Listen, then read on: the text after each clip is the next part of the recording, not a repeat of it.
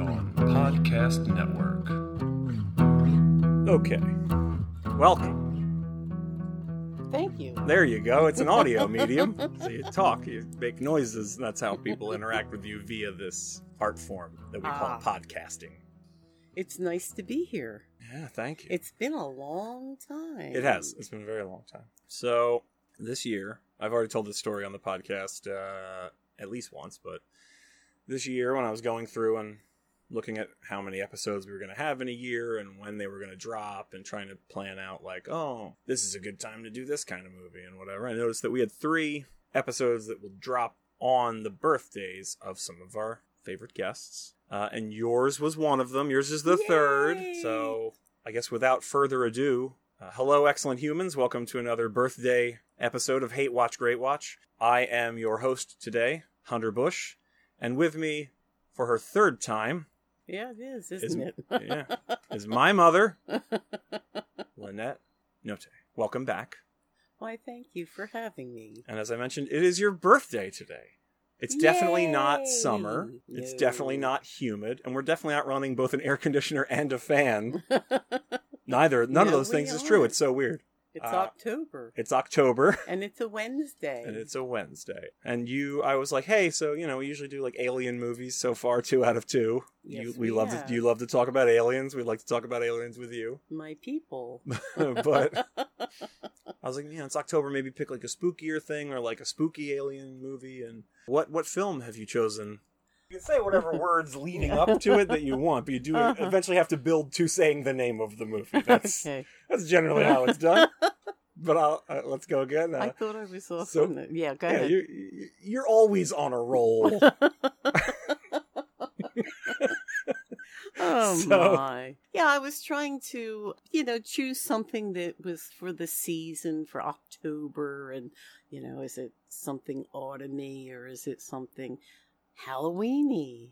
And I thought Bell Book and Candle about witches. Right. Which, yes, to your credit, to be fair, it's a witch movie. Witches are spooky historically. Yes. But it's a Christmas movie. You picked a Christmas movie. I know. How funny is that? When I haven't seen it in years and years and years. And when I put it on and I said, oh my God, it's Christmas, I started to laugh. Yeah. And I thought, well, it's still witchy. It is. And it's actually appropriate because, as you see, we have gifts for you for your birthday. For Christmas, yeah. But go ahead, open your gifts. Really? Yeah, open them. Really? Yeah.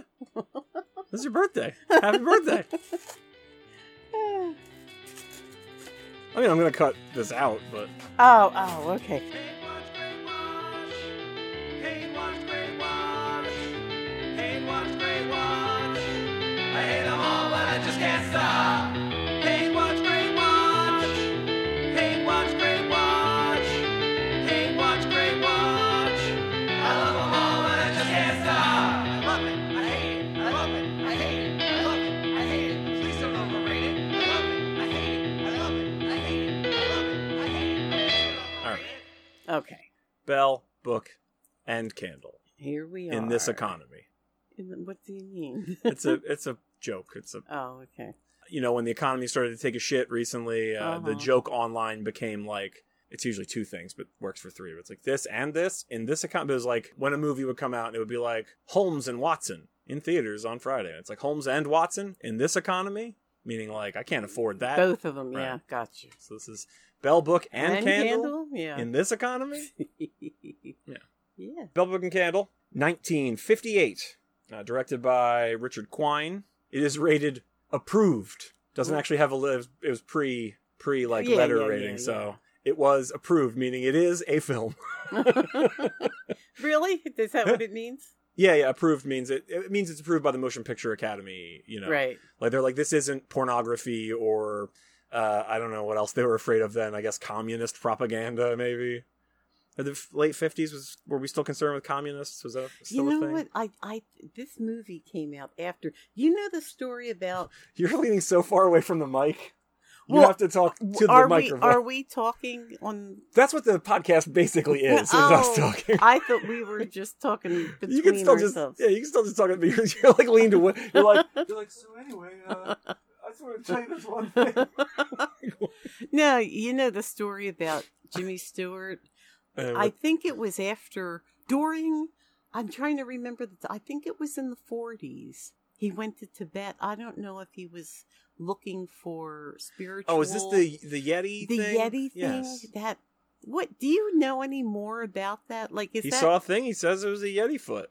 Or was it a foot or a hand or something? Well, they were afraid it was going to be taken, like the Nazis were, it might be coming through and stuff. They gave it to Jimmy Stewart for safekeeping. Oh, I don't know if I ever heard that. I heard he saw it and said he had seen it. I believe he took it, but I don't remember that part, who he took it to. He carried it with him. All right, who would be the funniest person for Jimmy Stewart to have given a Yeti hand to?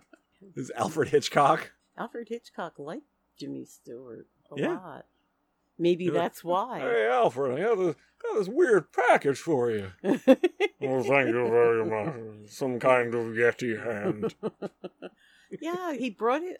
I'm pretty sure he brought it to the U.S., but I'll have to look up I remember that he had seen one and swore up and down like I saw it. It was crazy. But I don't remember him bringing it back. Yeah, he might have turned dropped it into an ashtray. You know, it could have been like he took it to England or something on his way home. Yeah. I'm not sure where it was dropped, but I believe that's the story. But sure. I've meant to investigate that further. I think it's fascinating. I'll remind you to look it up. And the fact that it's Jimmy Stewart, it makes it so believable. Right. It's like if it happened to Tom Hanks now. Right. Yeah, it's that kind of guy. Tom Hanks is like, I was on vacation in the Virgin Islands and somebody gave me a sea monster flipper. I don't know what to do with this.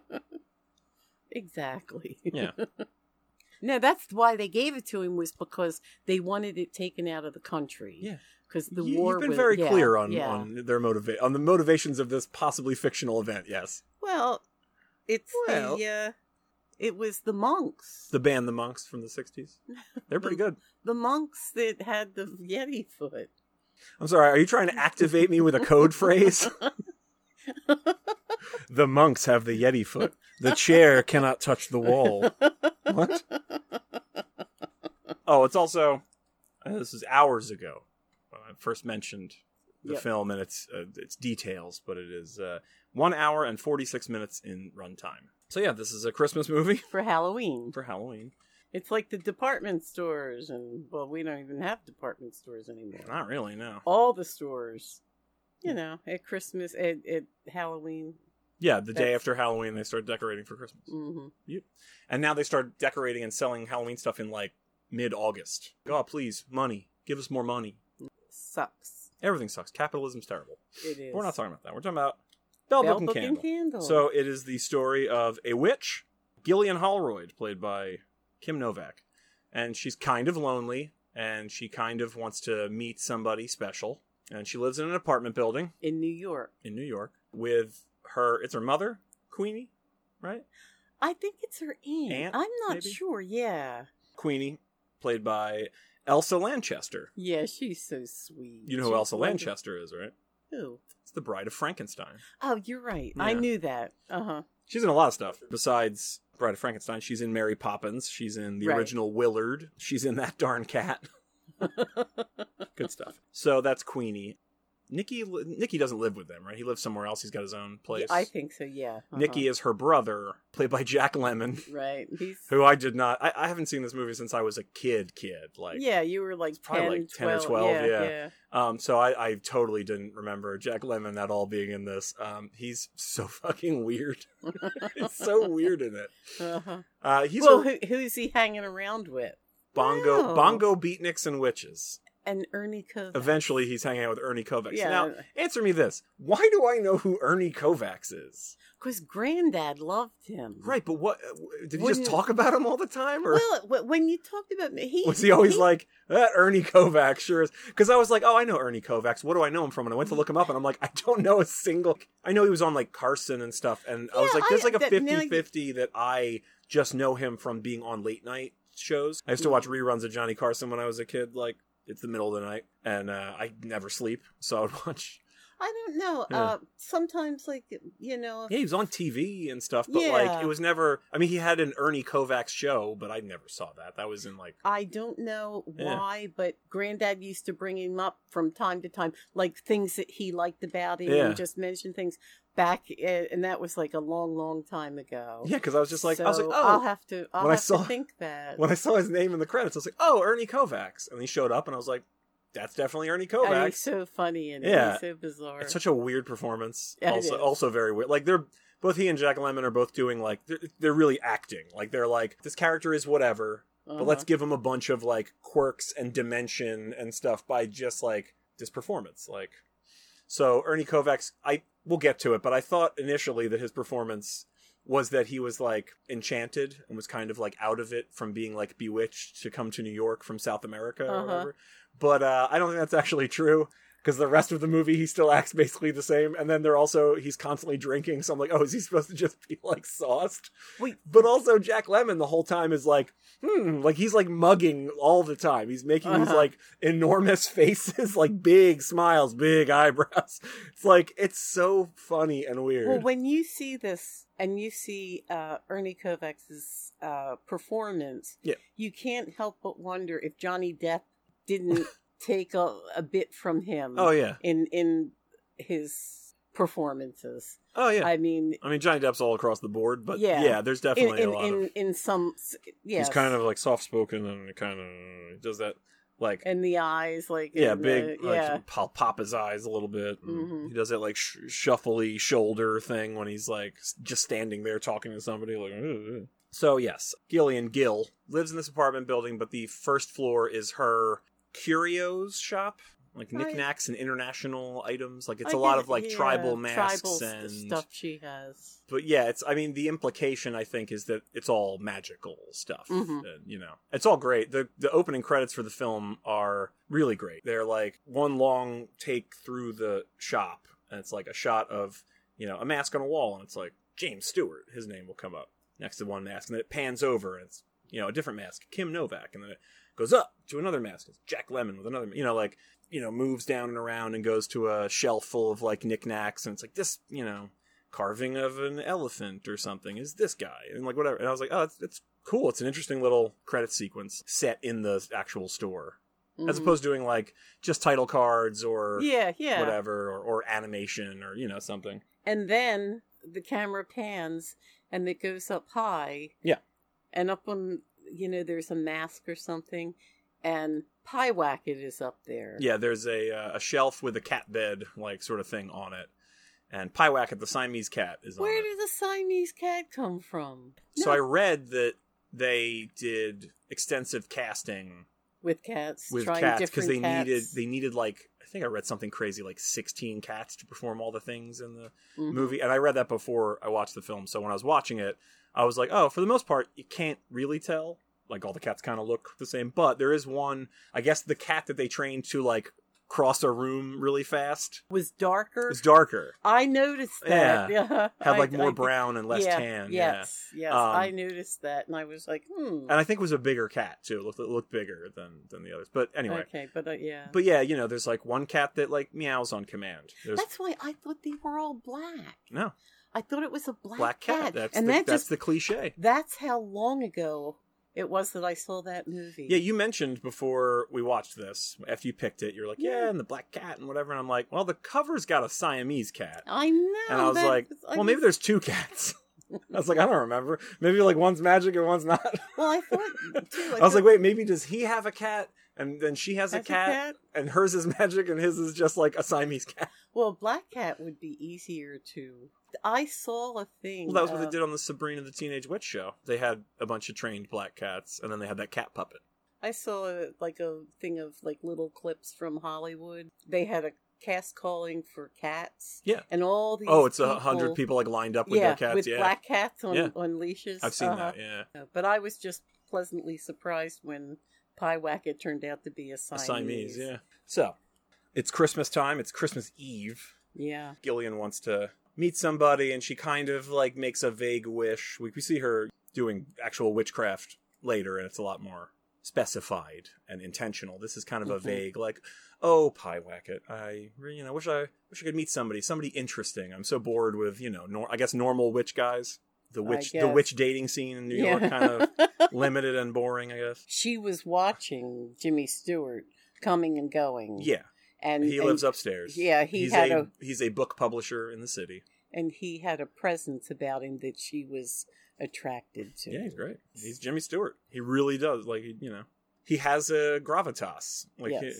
I know it's cliche and whatever, but you're probably not going to get a movie star like Jimmy Stewart again. Like, Tom Hanks is close.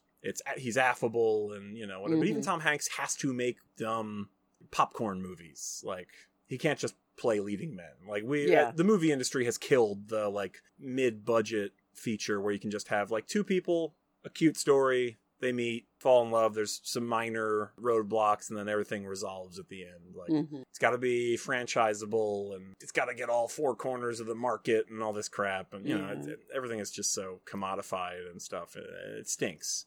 Watching this, I was like, oh yeah, like, Jimmy Stewart really just has presence. He comes on screen, he's interesting to watch. Yeah. Just holds your attention. He's not doing anything crazy. He's not fucking cut. He's not got, his 8-pack out, or whatever. He's just, like, an interesting guy. Yeah. And, like, Kim Novak's beautiful. She's very, like, unique looking. She always kind of, like, she kind of looks like she's sneering. Yeah, yeah. She's very arresting looking. Yeah, she sees him. She makes this kind of, thing. And he goes upstairs to his apartment. He comes home from work, goes up to his apartment, and Queenie's in there, and she's got some fucking bullshit story about, like, the door was open, and there was snow coming in from your window. I came in to close it. This is a nice place you got here. And he's like, yeah, that's great. Would you get out of it? Which is, like, like actual dialogue from the film, and it made me really laugh very hard. And he's always... so polite. Yeah, exactly. Mannered and And it's funny how I enjoyed how he got his point across. Oh yeah, he's being very kind, but pithy. still, yes. Yeah. Yeah, and I mean, this is well written. Mm-hmm. It's based on a play. The play is by John Van Druten, and the screenplay is Daniel Taradash. About the play, the author, John Van Druten, said in an interview that originally Bell, Book and Candle was a more serious play, and he says, and then I asked myself what constitutes witchcraft, and I felt the answer lies in the fact that witches primarily seem to exist for their own self-gratification. However, one has to stop living in terms of self if aspects of love are ever to be realized. And that was how he came about, like, the idea for the play. And the screenwriter, Daniel Taradash, wrote From Here to Eternity. Oh. He won an Oscar for that. Mm-hmm. Pretty interesting. Yeah. Oh. This was nominated for 2 Oscars. Best Art Direction and Best Costume. Oh, that's interesting. Yeah, which I could see. Art direction both and of costume. them, I think. Like, the men are mostly in suits and stuff, but the Zodiac Club. Yeah. some great both art direction and costuming at the Zodiac Club. Uh-huh. And also, a fun fact, Saul Sachs, the creator of Bewitched, admitted that he, quote, drew on Bell, Book and Candle as inspiration for Bewitched. That's interesting. And apparently an earlier witch-themed film, I Married a Witch, from 1942. Yeah, I remember that. I never saw that. But both of those, he was like, I can make a show out of this. Uh-huh. And there's a quote from one of the screenwriters who said, he was pretty honest about the fact that it wasn't a particularly original idea. Yeah, see a movie and I'll make a TV series. Yeah, I could steal this idea. Yeah. Like, what if a normal guy, a Jimmy Stewart type, was married to a kooky blonde witch? Now I'm looking at Darren. The Darrens. The Darrens, yeah. Was it Dick York and Dick Sargent? Both? Yeah. They were both dicks. Yep. Well, there's that joke in Wayne's World where it's like, wait a second. Dick Sargent, Dick York, Sergeant York. That's funny. So fucking stupid. Why do I know this? I don't It's know. like knowing who Ernie Kovacs is. It's like, it's just in there. It doesn't do me a bit of good to know these things. I've never won money from trivia. I've never saved anyone's life by being able to quote Wayne's World. And yet, there it is. But speaking of television stuff, in 1976, Bell, Book and Candle was pitched as a sitcom. They made a pilot episode on NBC, but the supporting cast included Doris Roberts. Huh. Would she have been Elsa Lancashire? She's credited as Aunt Enid. That's probably the the character, Queenie character, yeah. Yeah. They probably wanted to put a fine point on her being an aunt. Yeah. And give her like a witchier, kind of kookier Enid, a kookier name, kind of. Because, Maybe. like, John Plachette is credited as Nikki, and there's other characters in it, but like Lois and Rosemary that are not in the film that I remember. They're at the Zodiac. Yeah, they might just be like incidental yeah. name drops, but yeah. But yeah, Doris Roberts, I was like, oh, right on. And in 2006, Walt Disney planned to remake a film, and Alicia Keys was going to star. I could see that. That would have been interesting. Alicia Keys, I knew the name. she's a musician. Oh, okay. Piano and singing, piano and vocals. Her name just came up in something. Yeah. Shepard Henderson is Jimmy Stewart. And Shep is like, well, would you please get out of my apartment. You know, I have a very important phone call. Queenie like goes over, she's like, oh, on this phone right here that I'm not doing anything weird to. And she like looks at it and gestures at him, whatever, and then puts it down and she leaves. And when he picks it up, it's just like gibberish. Like these weird fucking noises. And he comes down to the first floor in Gillian's, her shop, yeah. He's like, you know, can I use your phone? And she's like, sure. So he calls to get a repair person out on Christmas Eve to fix his phone. And I wrote down one of the dialogue things. He's like, yeah, my phone's got these weird sounds on it. He's like, I mean, they sound human or inhuman. And then there's a pause and he goes, yeah, maybe it is goblins. So that's how they meet, really, officially, even though, you know, they've probably met in passing. Like, she's definitely flirting with him. She's also magic, so that helps, I guess. Yeah, did you feel like she sort of didn't know how to behave in a way? Did you pick that up in any way? Like her awkwardness, perhaps? Yeah, there's a line early on that, like, she wants to be, quote-unquote, like, normal. Yeah, like exactly. She wants to, you know, but Queenie tells her, like, it doesn't work. Like, witches and normal people don't act the same. They can't be around each other. Exactly, yeah. So, yeah, I think that's her exemplifying that. Is, like, she doesn't really know how to talk to this dude. But yeah, again, I thought that was an interesting way for her in her performance. Yeah. It was subtle, but it is, yeah. You know, but in everything she does, and because she's still playing it like sultry and you know whatever, but she's not like a brace-faced teenager awkward. It's just like she doesn't know how to approach this like interaction with him. Yeah, I thought that was an interesting thing about her. Yeah, and she's like, you know, would you like a drink? You know, yeah. He's like, you know, how about a rain check? And then Queenie comes in and mentions that they're going to the Zodiac Club and whatever. And he's like, oh, you know, where is that? And they're like, oh, it's in town. See you later. Bye. You know. Yeah. And he calls up his fiance. Well, so they were about to announce that they were engaged. They had just gotten engaged, and their plan was to announce on Christmas Day that they're engaged now. And then, but they go to the Zodiac Club. We can go back and talk more about specific details, but they go to the Zodiac Club, and she has a panic attack, basically, and he leaves with her. And then they're like, we should just get married. Which I was like, cool, very normal. Intensely normal thing to do. He visits Gil's shop one more time, and she decides to actually put, like, the real witch, you know. The witch spell. The real kabam on him. Which this is another time that I was like, oh, I think this is a slightly different cat, because she picks up Pyewacket, and it's a very famous image. It's her looking straight down the barrel of the camera, and the cat also looking right down the barrel of the camera, and the cat has, like, intensely blue eyes that I don't think all the other cats did. No. Yeah, like, I think they found, like, the most arresting looking, you know, cat to do Siamese, this. Yeah. So she's kind of, like, humming this tune, and he's talking, and his dialogue fades out in the background, and the whole time he's allergies, you might be allergic to your cat, which is, like, a running gag, kind of. Yeah. And she's, like, humming this tune, and he's gonna leave, and then he's like, but he is, like, literally bewitched by her now. Then they kiss, they spend the, like, evening together, and he, like, comes to, they're on the roof of the Flatiron building. I love that building, too. It's a great building. It's a famous building. For anybody listening, if you don't know, it's that big triangular building that is in every movie set in New York. It's like, there's always a shot of it. Yeah. He's just like, where are we? And she's like, we're on the roof of the Flatiron building. You said you wanted to, you wanted to go outside. And he's like, oh, we couldn't find a closer building. And she's like, well, we tried the Empire State, but they wouldn't let us up. He's like, didn't we knock? And she's like, we did. And she's like, you don't remember last night? He's like, yeah, I do. But he doesn't. No, basically he says, like, I only remember you. That's all. I remember being with you and being in your presence. But then he throws his hat off, takes his hat. I thought it blew off. No, I think he throws it. I thought it blew. I'm pretty sure he throws it. He's doing a little Mary Tyler Moore. I have to check that because he's gonna make it after all. And he throws I thought the it hat. was like the magic in the air and everything, and it he took his throws hat. it. No, he throws it. And I actually thought that Jack Lemmon was going to pick it up on the street for some reason because he was out playing with the lights. Yes, we'll get to that. Yeah. They follow. It's a great shot. They follow the hat the entire way down from the roof of the Flatiron Building through the air until it lands in the street. They would never do this now. You'd get like a kind of long shot of the hat like falling, but they would never follow it all the way down to the ground. There is a guy like in the background that I really thought that guy was going to pick it up. Also later, Stewart has, I guess it's a different hat.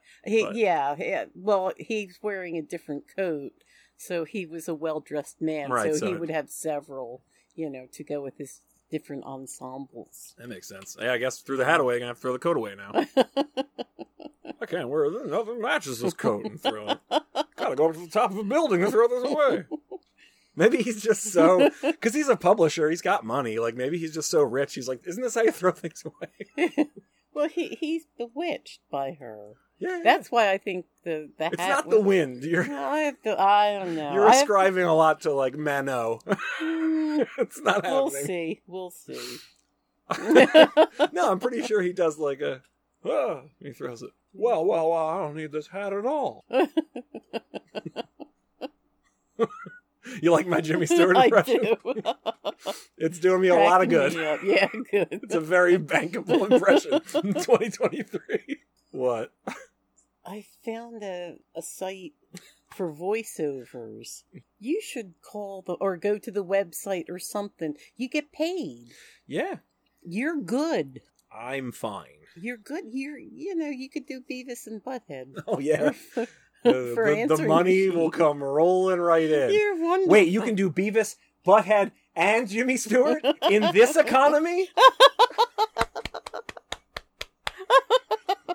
There you go. She clapped for that callback. Oh, that was good. Oh, thanks. I try. Oh my. Okay, so when they first met in her store, and they're making, small talk pleasantries. What do you do? Oh, I'm a publisher. And he sees that she has a book on her table called Magic in Mexico. Yes. And he's like, oh, Magic in Mexico. She's like, oh, did you publish that? He's like, no, I wish I had it. Sold. What does he say? Better than the Kinsey report. Oh, yeah. That was a big 1950s. Anyway, she says, like, oh, I don't know the author, but I might know someone that does. Maybe I can put you in contact with him. He's like, that would be great. Yeah. So she does that. It's like I said, it's Christmas Eve, and they go to the Zodiac Club. He goes with his girlfriend. Like I said, I mentioned that before. He went with his fiance, but she has a panic attack and leaves. So when Gil and I keep wanting to call him Jack, but it's not Jack. It's Nicky. Nicky, yeah. When Gil and Queenie and Nicky come back, they exchange gifts, and Gil's present to her is.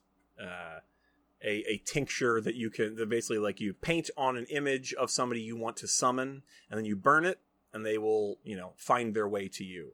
Right. So she tears out the author photo, paints it, throws it in a bowl, and lights it. And it's this huge green flame. Right. Yeah. And it's great. And Jimmy Stewart comes in from outside. He's like, I saw this like crazy green flame. I just want to make sure that the store wasn't on fire. And they're like, no. And they're all so fucking weird. Yeah. They're just standing there like around a bowl full of green fire. And they're like, hi.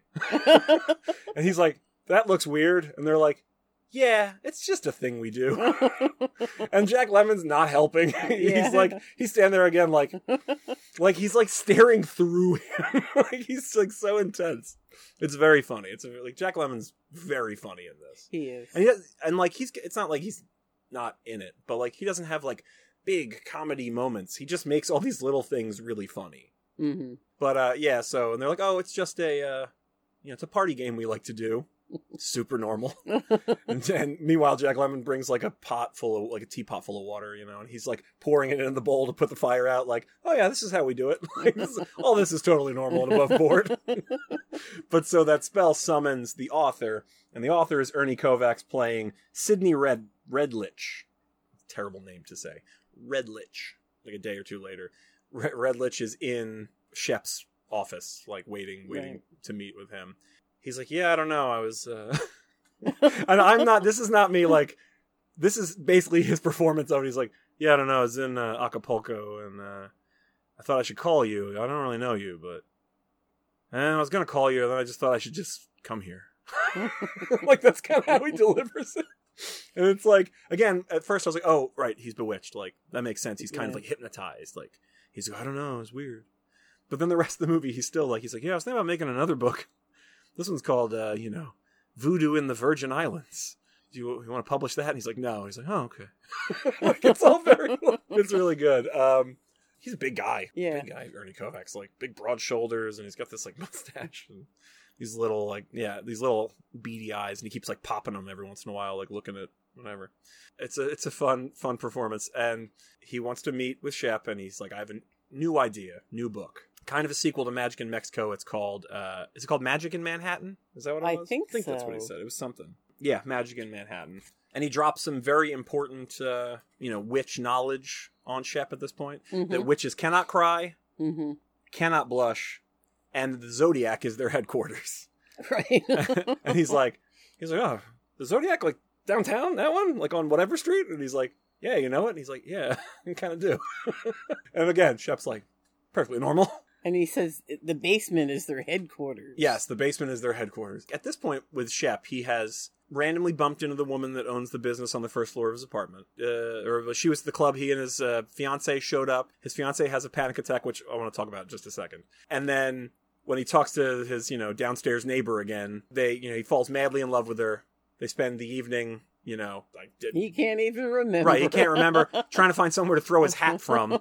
And goes to his fiance's apartment, ends it with her, goes to work, and this guy shows up and is like, yeah, I don't know why, but I came all the way here to pitch you my new book. Also, that club you were at last night is the headquarters of all witches. And he's just like, oh, okay. Again, nothing weird. Well, he doesn't believe it. But I it doesn't even ping his radar at all. Like, maybe all the strange things that have happened in 24 hours are related to witchcraft. He's like, nope. So yeah, the Zodiac Club is great. When we first see it, we're inside because we're with the witch group. We're with Queenie Gillian, and Nikki's playing on stage. He plays bongos, which I wanted to get to the whole time.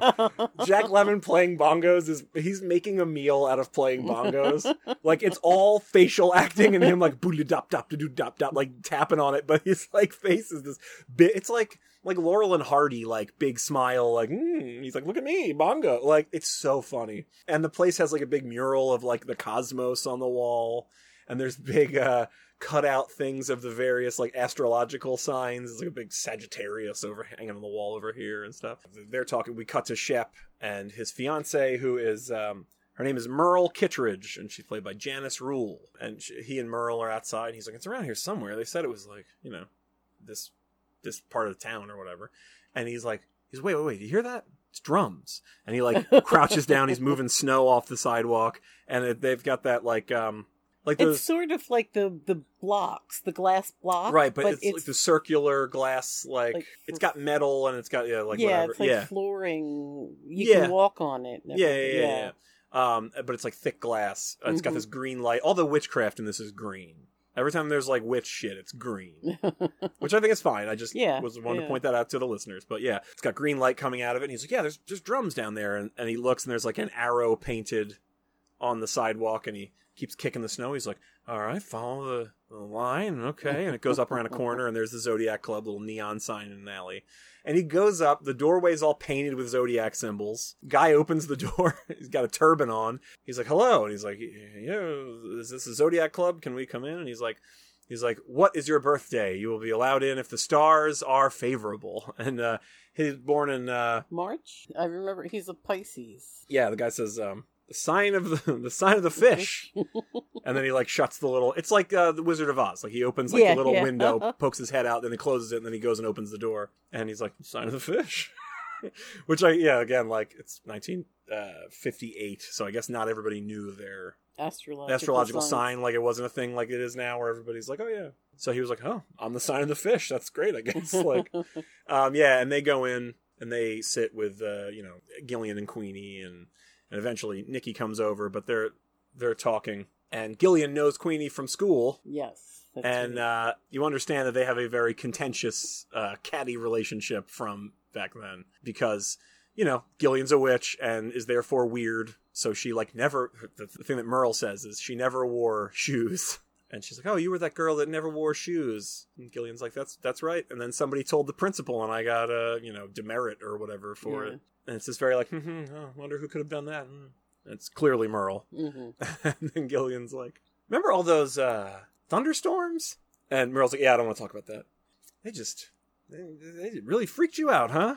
And so as this is happening, the band gets like louder and louder and closer until they're literally standing right behind Merle, like playing like brass and horns like into the back of her head. And the lights start flickering like a thunderstorm, and Merle's just like, I gotta go. And she just like leaves, storms out. And, Jimmy Stewart's like, oh, okay, very nice to meet you, goodbye. Which I just thought was like so funny. Like everybody was like, oh, we're gonna witch torture this awful woman. So yeah, then is when Shep hooks up with her at her place and spends the evening trying to find a building to stand on top of. Then he decides he has to end it with Merle, takes a cab ride, and the whole way there, he's like, they've in his inner monologue of him thinking of like ways to break it off. It's just him ways like, he can be terrible. He's been terrible. Ways he's like, the excuses to give her why she wouldn't want to marry him. Right. And it's just like, going through, and he's like, I snore and I eat, he says he eats, I eat radishes. He's like, all these like weird, I was like, maybe in 1958 that was a deal breaker. And so it's just like cycling through these things as he like takes the cab ride, goes into the building, goes up to her door, and when she opens it, and he's like, and another thing, I snore, or whatever. And that was what he said. Yeah, and she's like, what are you talking about? Yeah, he breaks up with her. She says, like, are you jilting me? Because this is, 58, language is different. But she's like, are you jilting me? He's like, I prefer to think of it as an uncoupling. And I was like, both of these phrases are great. Doesn't he say something about she jilted her, she was with somebody else? Is like, that later? No, it's that conversation. He says something about like, oh, well, look, think of all the things you can do now. You can travel the world. You can go back to your, ex-boy. He doesn't say ex-boyfriend, but, he says, like, you can go back to whoever, the guy that you jilted. And then he's like, you can see, he's like, oh, that was a cross. Like, he says it, and he's like, whoops, shouldn't have said that. Uh-huh. And she paints, so I think he says something like, you can work on your painting and whatever. And then, they split. But I was just thinking she didn't seem like to be a really good person. No. So how did he end up with her? Well, he knew that she jilted her other boyfriend to be with him. Maybe he didn't know it till later or whatever. Who knows? Yeah. But at one point, I guess when Gillian is talking to Queenie, I don't remember exactly when, but she refers to to Merle as a bow snatcher. Oh, okay. So she had that kind of reputation. Yeah. But I like, again, like outdated. I like the outdated language. Like, oh, she's a real bow snatcher. I was like, oh boy. I love it. It's great. Oh, I'm glad. I'm going to bring these back. Jilted, bow snatcher, goblins, blaming phone problems on goblins. Sorry I didn't text you back. Goblins got my phone again. That's already been brought back. Goblins? Mm-hmm. Okay. From, those are gremlins before you say anything about gremlins. Oh, was it gremlins or? Yeah, it was gremlins under the bed. Yeah. I was like, she's gonna say something about gremlins. She's confusing gremlins with goblins again. I am. I'm sleep deprived. It's true. The cat's been keeping you up. I guess the next big movement of the film is like they're all kind of together. Ernie Kovacs and Shep and like they're all. And all the witches. Is this at the office? No, this is like later. I think it's at maybe it's at Shep's apartment. I don't remember exactly where they are. Uh-huh. But, Queenie's there and Nikki and Gillian. it's when they find out he's going to do the book about magic in Right. Manhattan. Now, that might be it. Shep might be like, oh, you guys go to the Zodiac Club. Like, he says it's one of the hot spots for witch activity. You know anything about that? Like, it might be that kind of thing. Yeah, yeah. And they're like, oh, that's funny. It's interesting. Well, Nikki works there. Anything? Nikki? He's like, oh, I can't imagine, my boss being a head of all witches. And he's like, well, male witches are called warlocks. And they're like, oh, that's interesting. I definitely don't know that because I'm definitely not a witch. They're doing that. And Gillian tells Nikki, like, Redlich, Ernie Kovacs, he wants to interview, I guess she's she's the owner of the Zodiac. That's Hermione Gingold. She's Bianca de Pass. Mrs. de Pass. Is that the woman with the big glasses? They go visit her in the third act. Yeah. Yeah, she's this, like, very glamorous, like, older lady, and she's, like, super kooky and weird. Right. She's the first time we're at the Zodiac Club, she's telling, like, a guy sitting at her table, she's explaining what the performance going on stage is. It's a guy singing in French. Yeah. And, like, pantomiming this kind of, like, wavy, like, he's, like, wiggling his hips and doing it. And I was like, oh, I thought he was, like, miming, like, a girl's hips, that thing of, like, they would do the hourglass kind of shape, like in cartoons and things, like, look at this hot dame. I thought he was kind of doing that, but she's explaining that the song he is singing is a story about a man who was executed by being drowned, but he couldn't die because he was executed by a witch. So he was trapped underwater with no food, no alcohol, and no women. And she goes, and also he hated water. It's like, this is crazy as shit. It's pretty good. But yeah, she's kooky, I would say, is a polite way of... Yeah, definitely. Redlich wants to interview her for the book, because apparently she owns the club that is the hotspot of, witch activity in Manhattan, right? Right. So Gillian's like, she tells Nikki, distract him, don't let him interview her, like, keep him as far away from her as possible. And at first I thought this was a cunning strategy on Nikki's part, but it's not.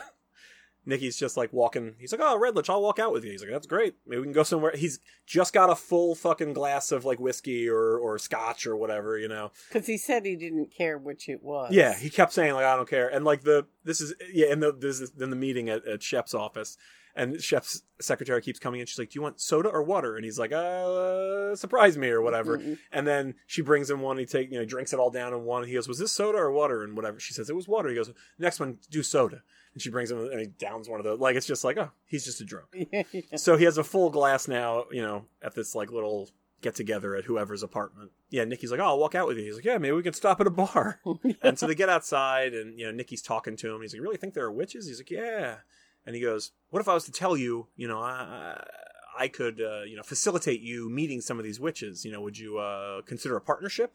And he's like, maybe, he's like, I don't really need one. I'm pretty connected as it is, but, he's like, also, you're nobody. Witches are pretty good at keeping all their secrets. He's like, right, but hypothetically, if I was able to, would you go 50-50? He's like, it'd have to be some pretty good, pretty close to the source information. So Nikki has already shown that his favorite, like, party trick right now is turning streetlights off. And again, when he does it, it's like a long shot of this, like, set that they're on as the street. And he goes like, ooh, and he's doing big eyebrows, and he's doing, like, stage magician fingers, waggling his fingers. And then they have this weird, like, and then the light that they're lighting the whole set with turns green. And then he goes like, boom, and, points his fingers, and the street light goes out. And then he does it again, So he's already shown he can do that. So I assumed that was what he was going to do. Like, yeah, watch this.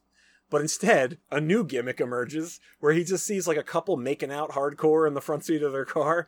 And he goes, here, watch this. And he points at it, and the horn starts going off. Like, and they freak out, and they're, like, they're hitting the steering wheel, trying to get the horn to stop and everything. Ernie Kovacs is like, all right, but, like... Yeah, he wasn't too impressed. No, he's like, all right, but, like, that was luck. You just happened to pick a car to point at the instant their horn broke and beeped ceaselessly. And so then Nikki does it, points again, and it stops. And that's what really impresses Kovac. He's like, well, say. So then I was like, oh, okay, he's going to show him he's a witch. My head, having not seen this since I was, like, a child. I was like, okay, he's going to lead him in the wrong direction away from the real witchcraft to, like, goofy party tricks. Like, this is what witches do. We turn streetlights on and off. We fuck with car horns. We, whatever, levitate a bread basket, whatever silly shit. But, like, he's never going to let him near the actual witches. And then pretty shortly thereafter, we find out that Nikki is like, no, like, I'm writing a fucking expose on all witches, including me and you and everybody. Right. And he's like, I'm gonna blow the lid off it because I'm gonna make a lot of fucking money. I was like, this is a crazy... I like it, but it was, like, really crazy. It was a crazy swing for Nikki. Yeah. I like when they introduce Nikki at the club. They're like, oh yeah, he used to work at an herb shop. And Merle goes, yeah, I think he's eaten one herb too many. Oh, that really made me laugh. That. It's a good fucking burn. She got your number, Nikki. Funny thing, later on we see those beatniks. Those beatniks. So later on we see the herb shop. There's a montage kind of after this, after he and Kovacs become like partners on the book. Right. Where it's him, there's music playing, but he's like gesturing like, yeah, this thing and that thing, witches, whatever. And then it shows the herb shop, and it pans down a list of things that the herbs will cure. Did you see that? Yeah. I have them all here. You can... Oh, really? Yes. So, it says, cures all ailments, and then here's the list. Abscess, anemia, appendicitis, bladder trouble, blood disease, boils, chronic cough, cramps, dizziness, lumbago, jaundice, hollow heels, eye trouble, female trouble, male trouble, milk leg, nervousness, night sweats, sleeplessness, weakness, whites, that's just a problem, I agree, spleen trouble, catarrh, Catarrh, no idea, never heard of it, I don't know. wobbles, and the last one at the bottom, thrumps. Yeah, I saw that. It's like, what the fuck? What? This is your era. What are these? I What wanted is to know hollow what hollow heels? heels. I have no idea. I don't know. Because Hollow a lot of things you see in in books, especially older books, Yeah. about like what herbs are good for this, a tincture, or Sure. a tea or something, Yeah. and those things I never saw. Hollow heels. What's lumbago? Lumbago is it a back or I'm not sure. Let's it's look one up of those lumbago. weird diseases. Lower back pain. A common painful condition affecting the lower portion of the spine. Okay, Okay. I was right. Lumbago. Eye trouble, female trouble. Female trouble. Female trouble is Pregnancy, men. right? well, but no, it isn't could that like be. It would be. It's a Isn't that like the euphemism? something. It could be pregnancy. It could be cycle issues. Menstruation. Yeah. We have all the herbs you need to cure menstruation. You'll never menstruate again. Well, Queen Victoria smoked weed. Recently? Yes, it was on her Instagram for her But like, for cramps and all right. yeah. What is milk leg? That's another one I've never heard of. Milk leg. I swear I'm not making these Is up. that people that have pale legs because they don't get sun? Oh, it's swelling after giving birth. Night sweats. I got that. Let me look up catarrh. Oh, it's a buildup of mucus in the sinus cavity. I actually didn't think they were all real, Yeah. I thought they were just made up. You gotta look up thrumps then. All right, last one. Thrumps. This is not helping. It just says the plural of thrump. That doesn't... Maybe that one's made up. It says a thumping, rumbling sound, usually repetitive. But it says, like, the thrump of artillery... The example is the thrump of artillery echoing through the valley. Oh, well, but thrumps... Maybe it's like an inner ear thing. Maybe. I don't know. I might have it. Who knows? Because I was thinking of the list of things they had for sale, like bat wings. Oh, and, yeah. Yeah, know. when during this montage, when you see them, Red Lich is holding like a flattened, dehydrated lizard. I thought it was a turtle. No, I think it's a lizard. Lizard, It's- yeah. Because it looked like a lollipop, like Yeah. the shell. I think it's but what- it's very thin. Yes, I think it's a Yeah. flattened lizard. Huh.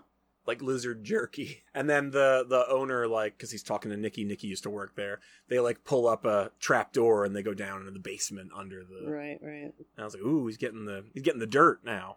So then all that stuff sort of comes to a head. Gillian confronts Nikki and is like, you absolutely cannot publish this book. It's bad. It's a bad idea. There's a drop line somewhere in there about how their family is from Massachusetts. They are of the witch-burning witches, the Salem witch trial witches, like that era, that stock event, originally. So she's like trying to drive home to Nikki, like, it's a bad thing if people find out witches are real and where to find them. And he's like, you're just jealous because you want the credit for bringing Kovacs to New York. And she's like, that's couldn't be further from the truth.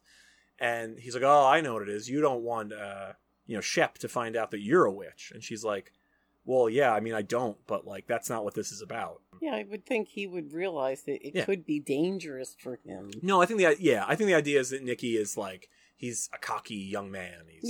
And he's on top of the world, and he thinks nothing can hurt him, and, and he wants money. That last book sold, a ton, and so he wants to be on... Money would give him a step up, and right. He could, wouldn't have to play bongos at the Zodiac Club, even though he seems to enjoy his work. So yes. They say if you love what you do, you'll never work a day in your life. So, so that's kind of when this all comes to a head. She does a spell that makes their unpublished manuscript unpublishable. Like everybody that looks at it reads it and is like, I hate this thing. So now they turn the manuscript into Shep, and Shep reads it and is like, nah. So he calls Nicky in for a meeting and is like, I'm going to pass on the book. Mm-hmm. Nicky's trying to reason with him. He's like, oh, why? This thing, that thing, whatever. And at the same time, Gillian arrives, and the secretary is like, it's like, Mrs. Holroyd, Mr. Holroyd is in right now with Shep. So she goes in, and she and Nicky kind of have a confrontation. It's very passive aggressive. Shep is still explaining, like, I don't think it's for us. I don't see the marketability in it. And he's like, but you can absolutely take it to another publisher and try to get it published. And Nicky, like, looks at Gillian, and he's like, I guess that probably wouldn't work, would it, Gillian? And she's like, I suppose not. Mm-hmm. Because she's like, I fucking witchcrafted it. Yeah. So Nicky kind of leaves, and she starts talking to Shep, and she's like, I have to tell you something. I've done something, and I'm not proud of it, and whatever. And he goes, did you commit some un-American activities? Which, for people that don't religiously watch old television and haven't had to pick up, the context for things like this, the House Un-American Activities Commission was HUAC, was a huge fucking problem. Is communism, right? That was the root of it. Yeah. Uh-huh. Was it? It was in Hollywood. It was, but it was communism from it was Cuba, right? It was like. I was thinking of the McCarthy era. Oh, the McCarthy. Yeah. Okay. That's where my head would go. Yeah. Okay. Because my understanding Cuba came later, 60s. Yeah. With Kennedy. With Kennedy. Yeah. Mm-hmm. Yeah. Okay, that makes sense. I wasn't sure if this was like I would say that or No, I would say McCarthyism. Yeah. Okay. So that was kind of a funny throw in their line that wouldn't really go over with a modern audience, probably. Mm-hmm. Mm-hmm. Nicole Kidman and Javier Bardem playing Lucy and Desi, movie. I think it's just called The Ricardos. It came out like 2 years ago. Mm-hmm. That's pretty good, and that deals with... Is it? Yeah, it's not great, but it's got really good performances.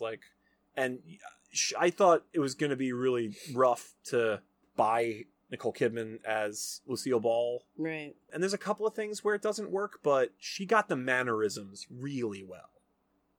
She really I think she really put the effort into trying to do like a good performance.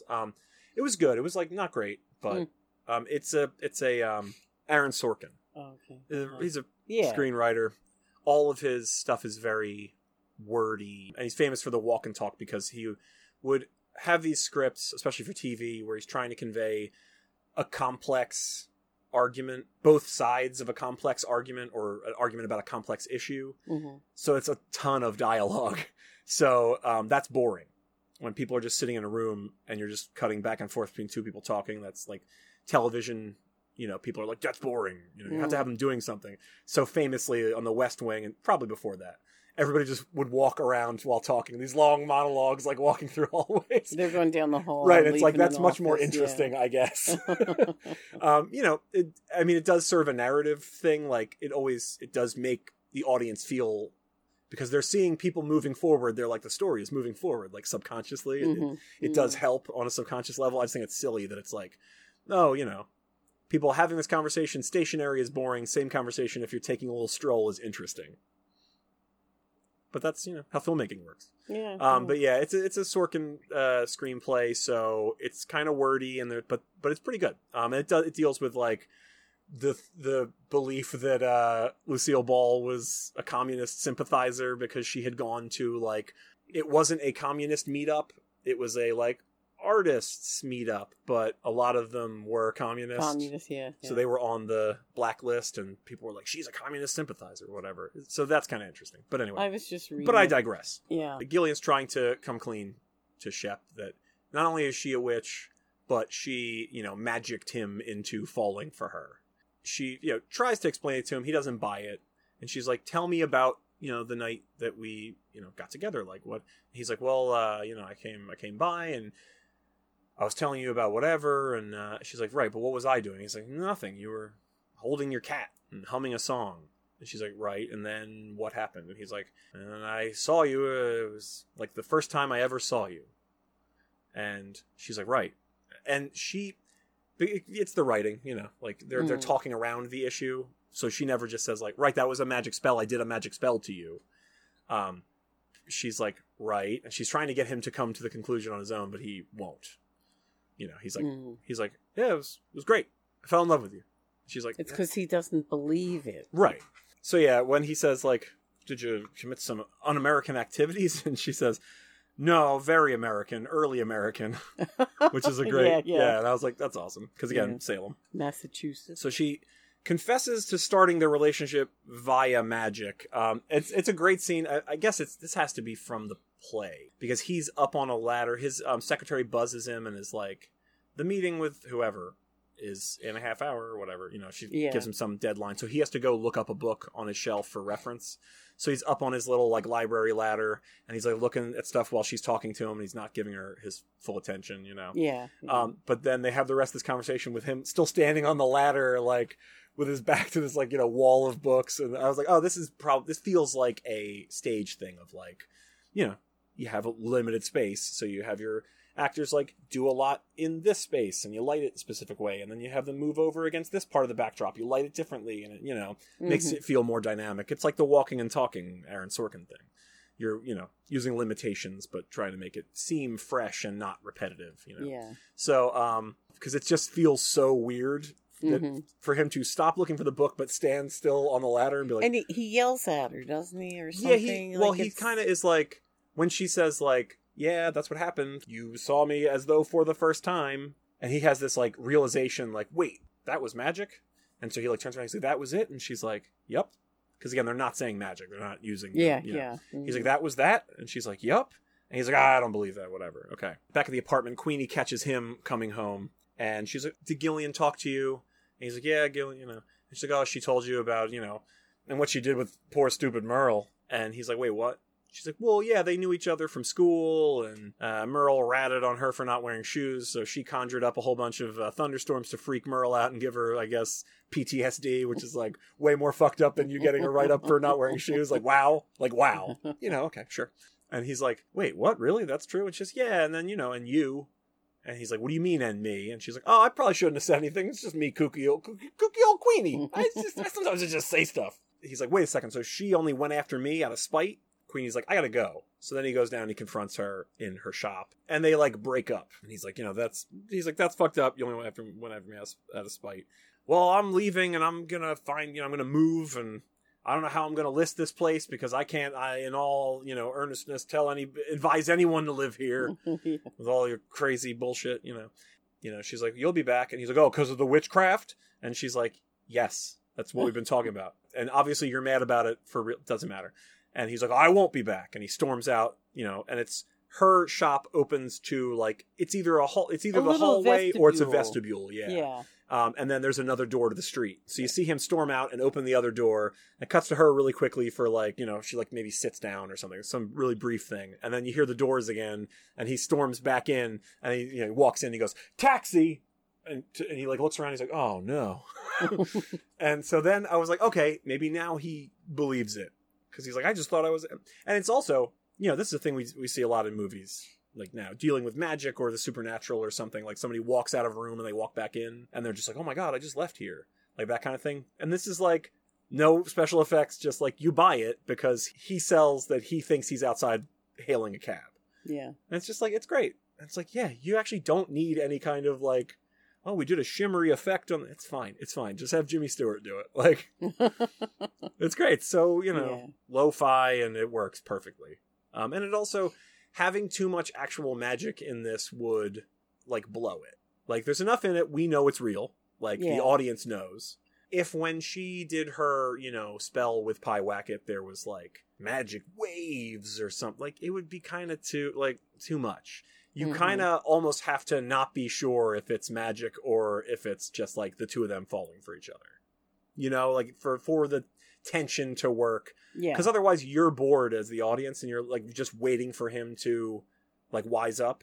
This way, at the very least, you're like, maybe he's right. Well, see, that's the whole thing about the movie. Right. I believe, like, that you're not sure whether she really loves him or if she was just looking for someone because she was bored. Right. And when they're on the top of the Flatiron building, he's like, do you want to, I forget how he starts saying it, but he's like, whatever this is, do you want to keep doing this for always? And she's like, well, can you really do anything for always? And he's like, maybe some things. He's like, maybe this is one of those things that's brilliant, but, you know, burns out. And she's like, I want to keep doing this as long as you want to keep doing this. And it's very, like, non-committal responses. Right. And that's because, as we later learn from Kovacs, witches don't, like, they don't feel love, they don't cry, they don't blush, they don't, you know, they're cold-blooded, kind of. Although they do make a point that witches fuck. Queenie makes some, she's like, hot blood is allowed. And she goes, which you very well know. And I was like, okay, you're dropping kind of a lot on me right now, movie. Not only are you explaining, like, witches don't fall in love, but witches definitely fuck. Also, Gillian has definitely told Queenie about her sleeping with Shep. And I was like, okay, this is kind of a lot right now, but okay. But isn't that fun to have that kind of, you know, suggestiveness rather than blatant? Yeah. You know, like, because you're like, right. Did they or didn't they? And yeah, it's you sort of. It's called writing. Yeah, exactly. Right, like you can. It was an art. Right. Yes. Which is dying. Yeah. Bring our. I mean, there's still, you know, back. There's still ambiguity. People, I think, unless you set a very specific tone in a film, the kind of language that, you know, you need to appropriately pull off, like, this kind of, like, entendre, subtlety, you know, thing. People don't really buy it. Yeah. People want everything right in their face. This is an ongoing conversation on this show. But yeah, like, something should be flat out explained to an audience. Some things don't need to be. In fact, I think most things don't need to be. Mm-hmm. It depends on how your story is structured. Like, you see a man, like, taking off his wedding ring and throwing it into the ocean. Yeah. It's like, probably his wife left him. He probably didn't do that because they're on such good terms right now. You know what I mean? Like, But then the next scene, it's like, my wife left me. It's like, we know this. Like, why are you doubling down on, it's show, don't tell, not show, and then in a couple of minutes tell me anyway because I might be stupid. Exactly. Right, and I don't know. I don't get it. We have conversations about this all the time, but that kind of subtlety and entendre and euphemistic language, like, doesn't fly unless you've set up a specific tone. You know, yeah. People just, I'm online. I see people in movie forums discussing stuff like, this shouldn't need to be explained. This is all in the movie. This is all right there, and I don't know how to say that to you without sounding like a complete ass. That was answered in the film. Whatever. I could talk about this for fucking hours and it's boring. It's just me complaining like an old man. Kids today. No understanding of fine cinema. Meanwhile, flashback to me at like 17, staying up all night being like, I'll watch Michael, the movie where John Travolta plays an angel. I'll watch that for a third time. Fine cinema. Well, sometimes you need to have, you know, steps, baby steps. You need to be able to, you know, I'm going to watch this, like, very serious film. I'm going to approach it, you know, in a serious-minded manner. I'm going to, like, really think about the themes and the emotions and whatever. And it's like, cool. That was kind of heavy. I don't necessarily want to follow that with another film like that. Because, like, maybe I'm mentally taxed. Maybe I'm still digesting this. So now I'll put on Michael, the film where John Travolta plays an angel. And I can just sort of turn my brain off for a while because it requires zero brain. You know, shit like that. Where it's like, oh, this is just like on. It's fine. It's entertaining enough. It's the spoonful of sugar, to reference a film that Elsa Lanchester was in. Yes. That's a callback. Yes, it is. See, this is what I do. I should have been a late night host. You should have been. Oh, here's a fun thing. Shep now believes that magic is real and is the cause of all this and, everything. Mm-hmm. He goes to Nikki and Red Lich. He gets them from the Zodiac. I guess it's Nikki's, because Nikki would know. So I guess Nikki says, like, we'll go out to Mrs. DePass. We'll go out to her house. She'll be able to break the spell. Yeah. I forgot. And so they get in a taxi and they drive out there. And she's got this, like, little ramshackle, old, like, it was once a very nice house, but it's fallen into disrepair. It's just, like, it's very Grey Gardens, which has been coming up a lot on AEW Wrestling, which is the wrestling I watch. Mm-hmm. There's she was a former women's champion. Her name is Toni Storm. She's great. She's Australian. Beautiful. Really good wrestler. Very fun. She came in as kind of just like a badass. Like, she's like, oh, I'm tough. Very basic character. Oh. She got the title for a while. She recently lost it to a former champion, Hikaru Shida, who I love. I love them both. But so now she has, over the past like 2 months or so, 8 weeks, she's like slowly degraded into this like lunatic Hollywood starlet. And it's like Sunset Boulevard, whatever happened to Baby Jane, Grey Gardens. Like, she always comes out in like, like wrestling-ish clothes, but with like something over top that kind of looks like a house coat. It's never just a house coat. It's all like custom, stuff. But it's like a half see-through, like almost like a negligee robe, with her like ring gear under it. But she comes out and she's like holding it, and her hair is always like perfectly done, but it's in a style that mimics like having a bunch of curlers in, so she looks like this like crazy old starlet who can't let it, and she comes out and she talks about like, ever since I lost the belt, everything's gone tits up, and she's just like so crazy. And I was like, this is my favorite gimmick right now, is her acting like a total lunatic. This like faded starlet thing. I love it. It's great. I'm very conflicted because I love Toni Storm. I want good things for her. I want her to get the belt again. But at the same time, if she gets the belt back, she won't be, little Edie from Grey Gardens anymore. And I want that forever. That's so good. So. Well, now you're really conflicted. I am. This is good television. So I decided, because you text me all the time about baseball, which I'm not, I'm not complaining. I'm always interested. Like, oh shit, like you're like, they're up by 6 or whatever. I'm like, that's great. Yeah. They're down by 9. I'm like, oh fuck. But I decided I'm going to start doing the same thing. I don't, baseball's been more regular than wrestling is like a couple times a week. But I think if I'm watching wrestling, I'm going to be texting you like. Well, when you did like, that, I was like, what does this mean? I know. You don't know who these people are. Like, but I don't know who any of the players are. Yeah. Like, you're just like. See, and I try to explain that I know, to occasionally. you. I'm very. You're like, Ruiz, he sucks. And I'm like, who? It doesn't matter. He still sucks. He won't suck less if I know who he is. Or whatever. It's usually pitchers that I... Yeah, you're mad at the pitchers right now, which is fair. Which is just a bad scene. It's just bad. We need a pitcher so bad. A good pitcher. Well, I think, I mean, from what you and others have said, like, we have some good pitchers. They're just not reliable. They're not reliable. Yeah. When they get in a groove, they're great, but... And their grooves are very short. Yeah. They're like one game, and then they need like a week off. Yeah. They need more. And then they're... Yeah, they need more headspace. All right. Lynette's Sports Corner. Should mention, for clarification, you used to really be into the Phillies when I was like maybe a kid. I know we went to games and stuff. I know even before that you were very into them, and then you kind of just like, When I was little and the Phillies were going to the World Series and stuff, right. Like we were watching the games and following them. But like this past year, you've been like deeply back into the Phillies, listening to all the games on the radio. Yeah. I think it's great. I think it's like super fun. I guess I'm bored. Like Sure. But the point is, so from now on, I'm just going to text you about wrestling. Then like, I'll have to send Bierman text and say, "Hey, Hunter, who's Ricky Starks? Yeah, tell me who this is. Tell me who Ricky Starks is. Don't tell Hunter. He'll think I'm super smart. She's really picking up a lot. She must be reading the dirt sheets." Oh boy. So they ring the doorbell. At first I thought the doorbell at DePass's. Yeah. At first I thought it was a novelty doorbell, because they ring it and there's like a recorded voice thing going like, "Who's a fool? You're a fool." Oh yeah. And I was like, does she have a novelty doorbell? I was like, this is kooky. Like, witches in this.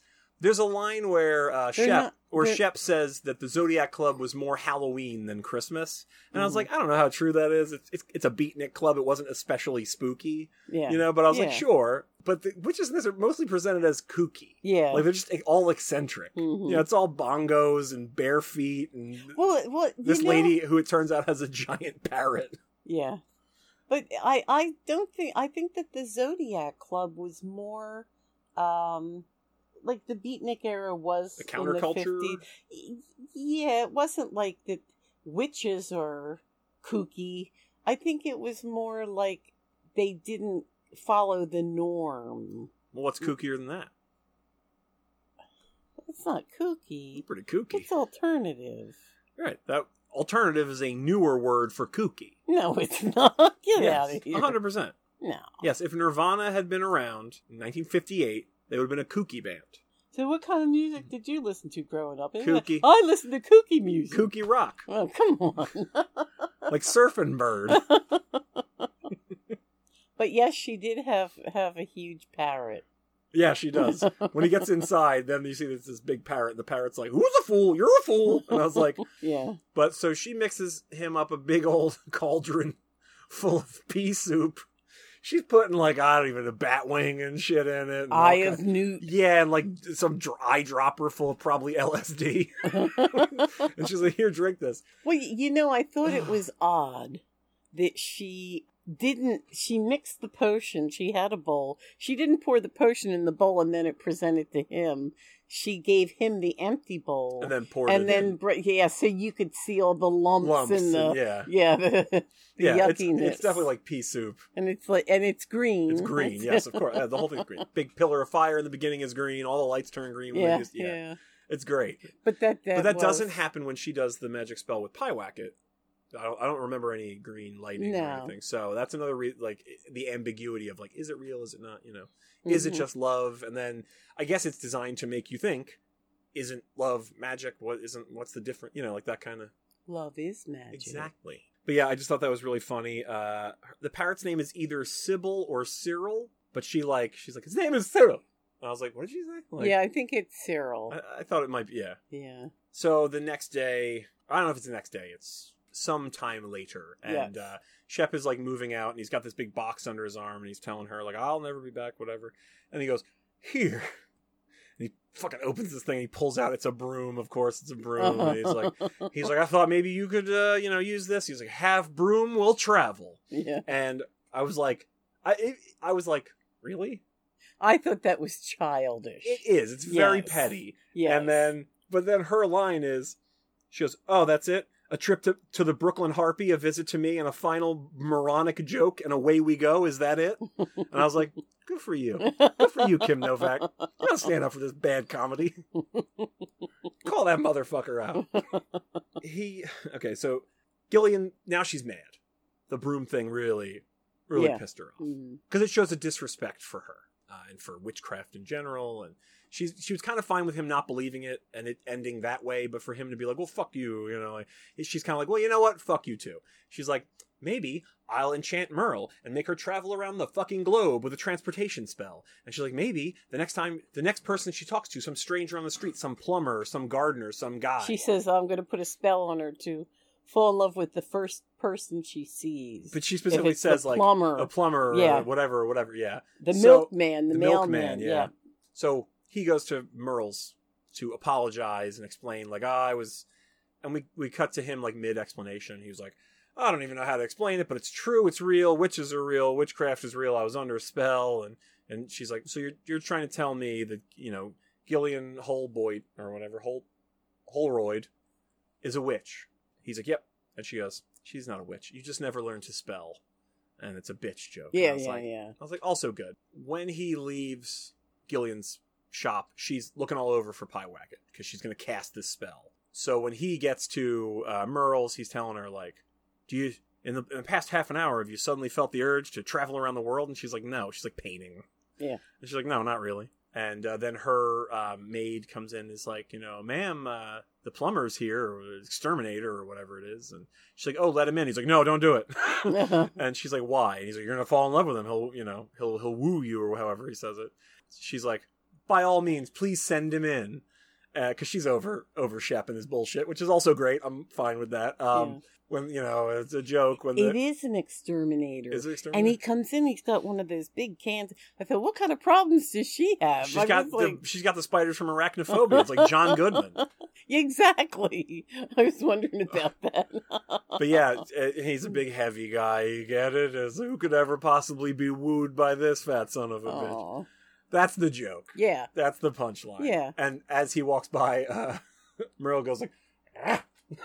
at him, which is funny. Yeah, it is. And even though she sucks and she's a bad person, like, it's fine. It's fine that she's winning in this scene. Like, because we don't want, we don't want him to win. We don't want him to convince her and get back together. Right. So, I thought it's really well written. She does it well. Mm-hmm. She plays like, I don't give a shit about whatever this nonsense is, And she keeps calling him dear and being like, you're out of your mind. Dear. Yeah, she's like, you're out of your mind. Like, whatever. So it turns out Pyewacket was on the roof. Queenie finds him, brings him down, gives him to Gillian. She's trying to, like, we're going to do a spell. And the cat is not having it and is like, and like bolts, takes off. This is the darker cat that runs across the room, runs out Across the street. And it's like an actual, it's a set, but they had an actual car driving down it that stops. And I was just like, Jesus Christ. I don't like, obviously, this is a no-brainer statement. I don't like animal cruelty. Great. No one send me an award for this. But a lot of times you watch movies with live animals in it, and like the way people are handling them is like, it's kind of rough or whatever. I don't like that. My biggest thing, because like with that, I chalk it up to like, this person's not a cat person, not a dog person. They don't know how to handle this animal. Yeah. But my biggest pet peeve is horses in war movies. Please. Mm-hmm. Because, like, a person, I've made this argument before, but a person, you can be like, all right, you're going to go 20 yards near that tree, there's going to be an explosion, Yeah. But if they're on horseback, you can't convey that to a horse. Yeah, they trip them and stuff. Well, that's another thing. Is when the horse has to fall down in a battle, they just trip them, and it's like, yeah. They can break their leg. Right, they can break their leg, which is, that's it for horses. Right. They're either, like, if they're lucky, they're just put out to pasture, like, literally, where they get to just, like, live out their life. Yeah. But sometimes they just put them down. Yeah, and it's like, maybe don't do that. Yeah. That's why that movie, 12 Strong, that came out, like, 3-4 years ago, whatever it was. It was, it was more than that, maybe it was 2018 or something, but it's called The Story of the Horse Soldiers, or whatever. It's about this one group in, it was Afghanistan, who had trouble getting around the terrain until, like, these locals were like, well, we have horses, like, and there was this mounted, American military group that rode horses into battle in the, during the Afghanistan conflict in the 20th century. Why not camels? It was what they had, horses. Like, that was what the locals used. They didn't have camels, I guess. I thought camels were in that region. I don't know. Maybe not. Did you see the movie? Afghanistan. They probably explained it in the movie. I reviewed it, but I don't They're remember. They're more like in Egypt and that area, camels. Camels, yeah. Yeah. Yeah, Afghanistan. The Bedouins use them. And I think Afghanistan is more, I think there's more, like, mountains, hills, things, it's cliffs. A different so I think terrain. Yeah, that's what I was thinking. Not flat surfaces. But yeah, it's based on a true story. And my big thing when I reviewed it was that they didn't use real horses for a lot of the battle scenes. Oh. They, in fact, built this elaborate, crazy horse rig that, like, mimics the gait of a horse. Mm-hmm. And then, like, when they had to throw somebody off it, they did that, and then they replaced it with CG. Oh, but they had artificial horses in a lot of the battle scenes. The only times they were on, like, real horses were, like, not the complicated battle scenes. Yeah. Or they would CG in explosions from, like, far away. But you could tell because the horse doesn't react at all. Horse is like, yep. And there's just explosions going off, and the horse is like, yep. That's where I'm going. Right. So, and I was like, I give the movie props for that. You can kind of tell that it's like a robot, not a real horse, like in one or two scenes. They don't use it very much, but I'm still like, I'd much rather be like, that horse doesn't look totally real, than be like, oh, I wonder if that horse fucking had to get murdered after this. Yeah, yeah. Anyway, that's a digression. But having this cat run across the street, I was just like, dear God, like, because you see it was scary. Yeah, like, see the because car I had stop. the same reaction when I saw that. Yeah. Even though I knew it was a movie, and I was like, they have protections. Right, and they're trying to not do that. Yeah. But yeah, I was like, oh boy. Must have been a brave cat. They had to audition. Yeah. And we don't really see anything after that. Pyewacket, like, running down the street, running down the sidewalk of New York. And he goes to Shep's office. Oh, yeah. So Shep is now a total prick. After having had the spell removed but not getting back together with his ex-fiancée. Now he's a miserable prick. He's got the window open. There's a breeze blowing and he's reading a manuscript that's blowing the pages around. His assistant is dusting. And he's like, how many times have I mentioned this window? And she's like, oh, I'll close it. And he's like, no, I gotta leave it open. Get some air in this office. And so he just and she's just like, I can't fucking win. Yeah. And he's like, do this thing. And she's like, okay, I'll do that as soon as I finish dusting or whatever she's doing. And he's like, no, do it now. And he's like, because I told you to do it. She's like, you didn't tell me. She's like, you're barking. You've been barking for weeks. And she's like, I can't work for you if you're going to be a coyote. And she like runs out of the room. And I was like, all right. But yeah, I was like, he's being a real prick. And then Pyewacket comes in through the window and is like behind him. And he's like, yeah, something. He starts sneezing and sniffling. He's clearing his throat and whatever. And he's talking. And then he looks and it's the cat. So he puts the cat in his fancy trash can, which is like... it's like a wicker. Wicker, yeah. And he puts like some kind of book on top of it or whatever. And it then was a lid from a... So it was an ice bucket, lid. Yeah, okay. That's what it was. So he's got the cat in there and they have a bunch of ADR'd like cat yowling. But the cat, it's fun, I always like, because the cat is just like in there. Like he picks it up, he puts it in there, and the cat's just kind of like, what are we doing? And he pushes the cat's head down, he puts the lid over top of it, and the cat's just sitting there, you can see it, but the whole time it's like on the soundtrack. Yeah. And I'm like, that cat's fine. Mm-hmm. It's a Hollywood cat. The cat's not bothered. He travels back across town, goes to Gillian's. Her shop is now like, I guess it's the same kind of stuff. It's still curios and knickknacks, but it's for like normies. So it's all like seashells and glass. Yeah. Uh-huh. Like, it's all like, metropolitan, shoppers might frequent the store, not weirdos. They had these, like, Italian ceramic flowers and things like that. Yeah. But a lot of seashells. Yeah. Well, that's what she even says, like, he's like, cat was across town at my office. And she's like, oh, he's not my cat anymore. He's Queenie's. He broke too many shells. Mm-hmm. So then it's awkward for a minute, and he's like, how have you been? And she's like, oh, fine.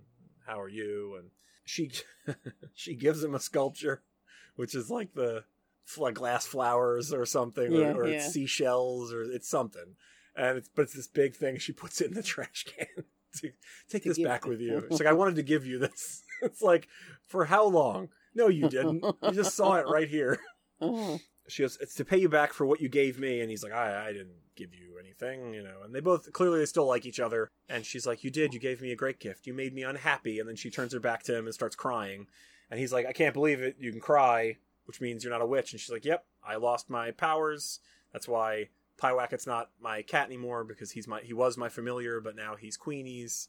So she has all the power now. There is a line early in the film where Queenie says that both Nikki and Gillian took to magic much earlier, but Gillian has all the power. Yeah, she's the strongest. She's the strongest, and it's because it's implied it's because she has her familiar. Like, he is a conduit. He's like a I didn't. He's like a magic wand. Like he's something through which to conjure the spells. Whereas Nikki just does like parlor tricks, right? And the same thing with Queenie, just like breaks into people's apartments apparently, who she seems interested in, reads their mail. Yeah.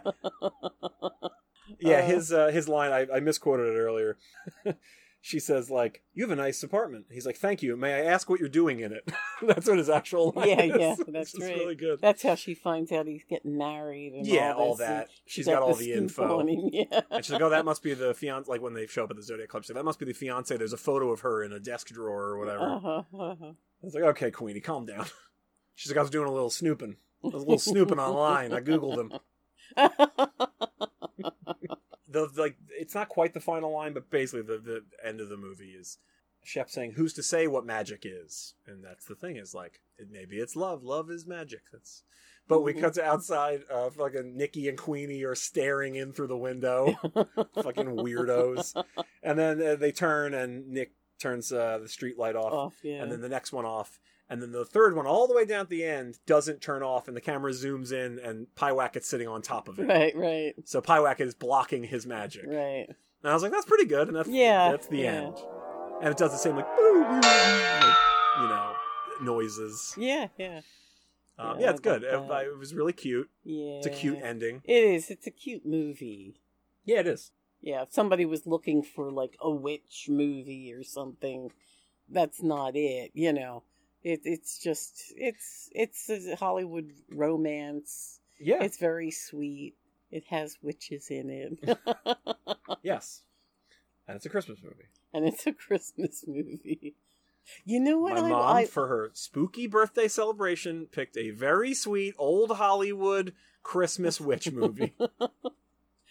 I cannot believe that I forgot that. Yeah. It's the opening scene. Boom. Well, and you know. you mentioned, like, before we started recording, that, like, you had forgotten it was a Christmas movie entirely, and that you thought that Pyewacket was a black cat. Yeah, it was like, where was I? Well, those are the popular, as far as I remember, this never comes up on any of those, like, Christmas movie lists. Not, yeah, like, they're the ones where they're, like, unconventional Christmas movies, like, and it's like Die Hard, and, like... It's sort of like Gremlins being a Right. Christmas movie, because it's set at Christmas, right. Yeah. But this, I mean, I'm sure it's on. I'm sure somebody can find a list that this is on. But like, I don't remember ever seeing this pop up on stuff. I had no idea till I put it on. That I was like, oh, this is Christmas. Yeah, I laughed the minute it came up. Yeah, and they're like, well, it's Christmas Eve, and I was like, all right.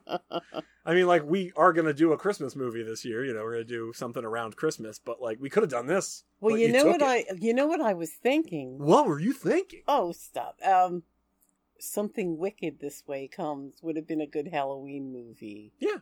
Because it follows the book fairly well. It's well made. It in a long the time. movie, to my recollection, the movie is good. Yeah.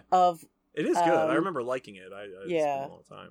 It's Ray Bradbury. Well, I know it's Ray Bradbury, but I was pleased with. I read the book first, and then when I was able to see the movie, I was pleasantly surprised. It's I haven't seen it since I was a kid. Wow. Mm-hmm. It's Jason Robards, Jonathan Pryce, Diane Ladd, Royal Dano. Damn, I definitely didn't know who any of these people were when I saw it as a kid. It's really Pam Grier. Oh yeah, Pam Grier's in it. She is Dust Witch.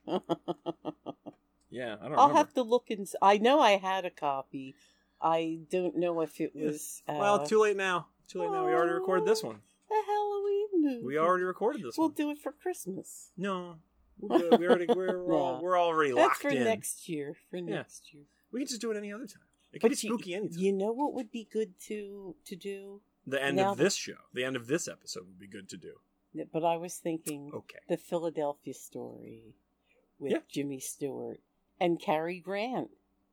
Two actors never had such fun dialogue. All right. So you've been on the show. This is your third time. Yay! So you know what happens now. What?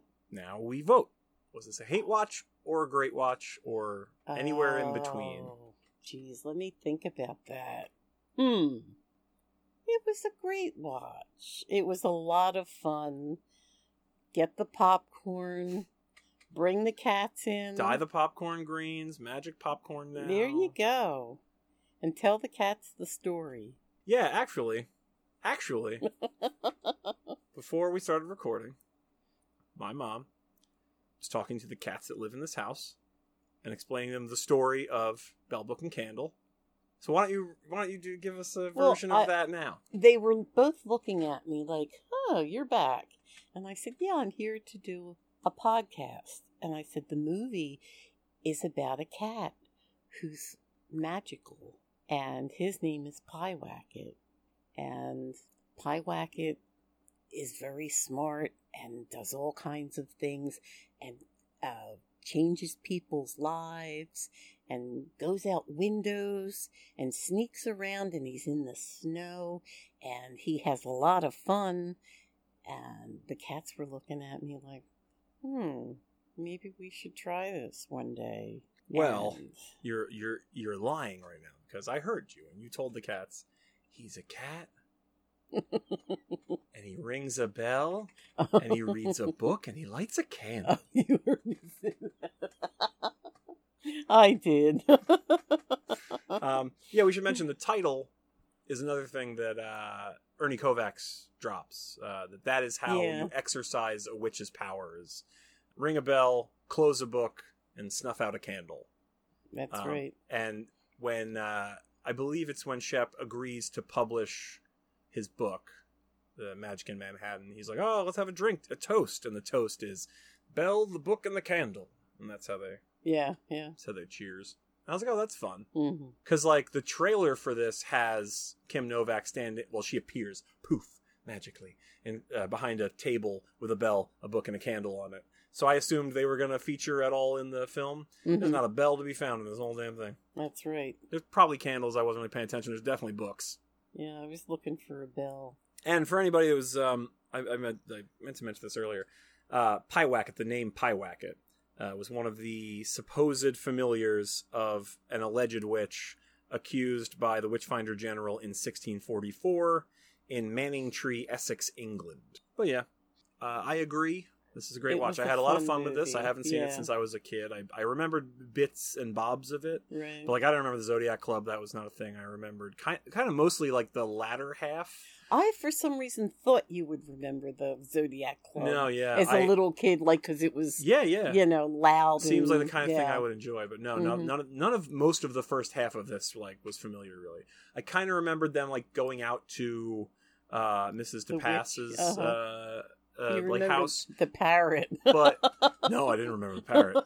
But I thought that was more of the movie, solving the spell put on him. It's just the one scene. He drinks the pea soup and then he's fine. I was like, it was over. I was like, that was it. Like, in my head, that was more of the movie. I don't know why, but yeah.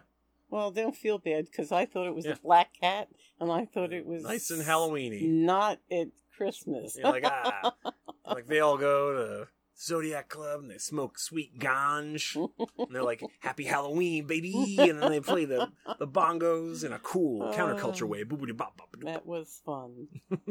But no, this was good. It's very sweet, very cute, and yeah, it looks great. Like I talked earlier in the recording that it won, or it was nominated for costuming and set design, art direction, and the art direction's really fun. Like I said, like I don't know exactly what constitutes art direction, if it's just the lighting and set design. I was wondering set design with her shop, and her shop is great. Her shop's great. All the masks are like awesome. I would like any of those masks. Those masks are all cool. I know they were, But the layout of the shop and there's a couple great shots in this. I mean, there's fun stuff like Nikki turning the streetlights off and all that. But that shot of him throwing his hat off the roof is just great. When I go home, I'm gonna watch it tonight, and I want to see whether he threw it or the wind blew it, because that's gonna drive me crazy. Yep. Well, that's how I remember it.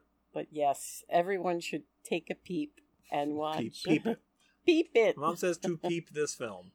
I agree. It's as of the time of this recording, it's not currently streaming, but I hope as we get closer to Halloween that will be or Christmas that somebody will amend that. Yeah. I did read a thing when I was looking up, like, why isn't this streaming?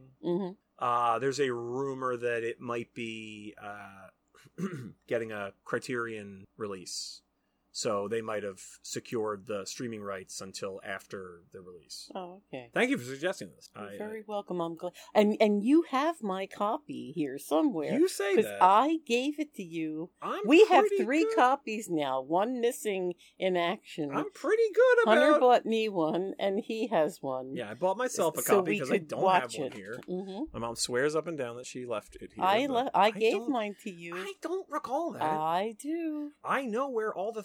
I know I can go right now. I can do it right now. Go get About Schmidt, the drop of a fucking hat. At the throwing your hat off the Flatiron building, I could run downstairs and grab About Schmidt because I know exactly where it is because you loaned it to me. Why would you want to do it? Because you loaned it to me. That's a horrible movie. It's not good. Not Alexander Payne's finest. Not Jack Nicholson's finest. Not Kathy Bates' finest. It's not anybody's finest film. Oh, but I did watch The Paperboy. That's a future episode. I couldn't sleep the one day. I was like, well, my mom left. I couldn't sleep, and it was super early, so everybody was still asleep. Yeah, I was like, all right, I'll watch something downstairs, but I'll just grab from what's down there. And I was a Paperboy. Never saw that. Put that on. I was like, what the fuck is this? This movie's fucking crazy. I can't even... It's a future episode. We'll talk about it in the future. Okay. That's funny. But, like, when somebody loans me something, I put it in a very, special, away from everything else place so that I don't lose it. So I gave you this by itself. So if you had given it to me... Not with several... So if you had given it to me, I would have put it with those things. Anyway. it was magicked away. But anyway, you'll find it. You'll find it. Sure. It definitely exists. Well, thank you for taking time out of your my busy baseball schedule. I know. Baseball watching. Today's game is 4:20. Because remember, this is October. It's October 8th. Oh, yeah. So, thanks very much You're welcome. for coming over and talking about this film with me. I had fun. Good. I'm glad. going to buy a pumpkin on my way home today. That's good. Make and some carve pie. it up. Oh, yeah.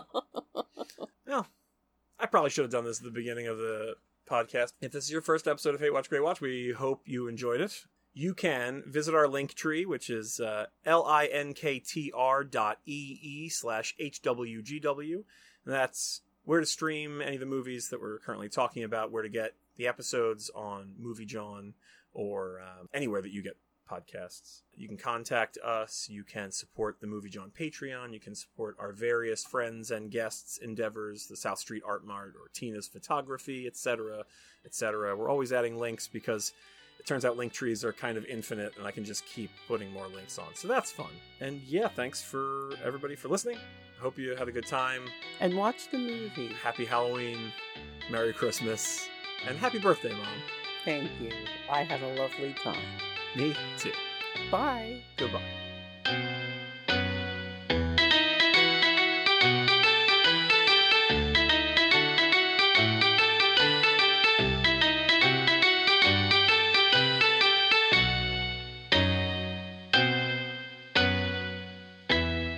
Well, in my news feed today, I think I went to YouTube. That's it. Great. Yeah. The story's starting off real cool. So, there was a thing about a guy there. Oh, it's like proof about Goodfoot, Bigfoot, Goodfoot. About hey man, it's me, Goodfoot. I was gonna go to Burning Man, but it sounded like it was a bad time this year. So I just got high in my garage and set off a bunch of fireworks. It's me, your old pal Goodfoot.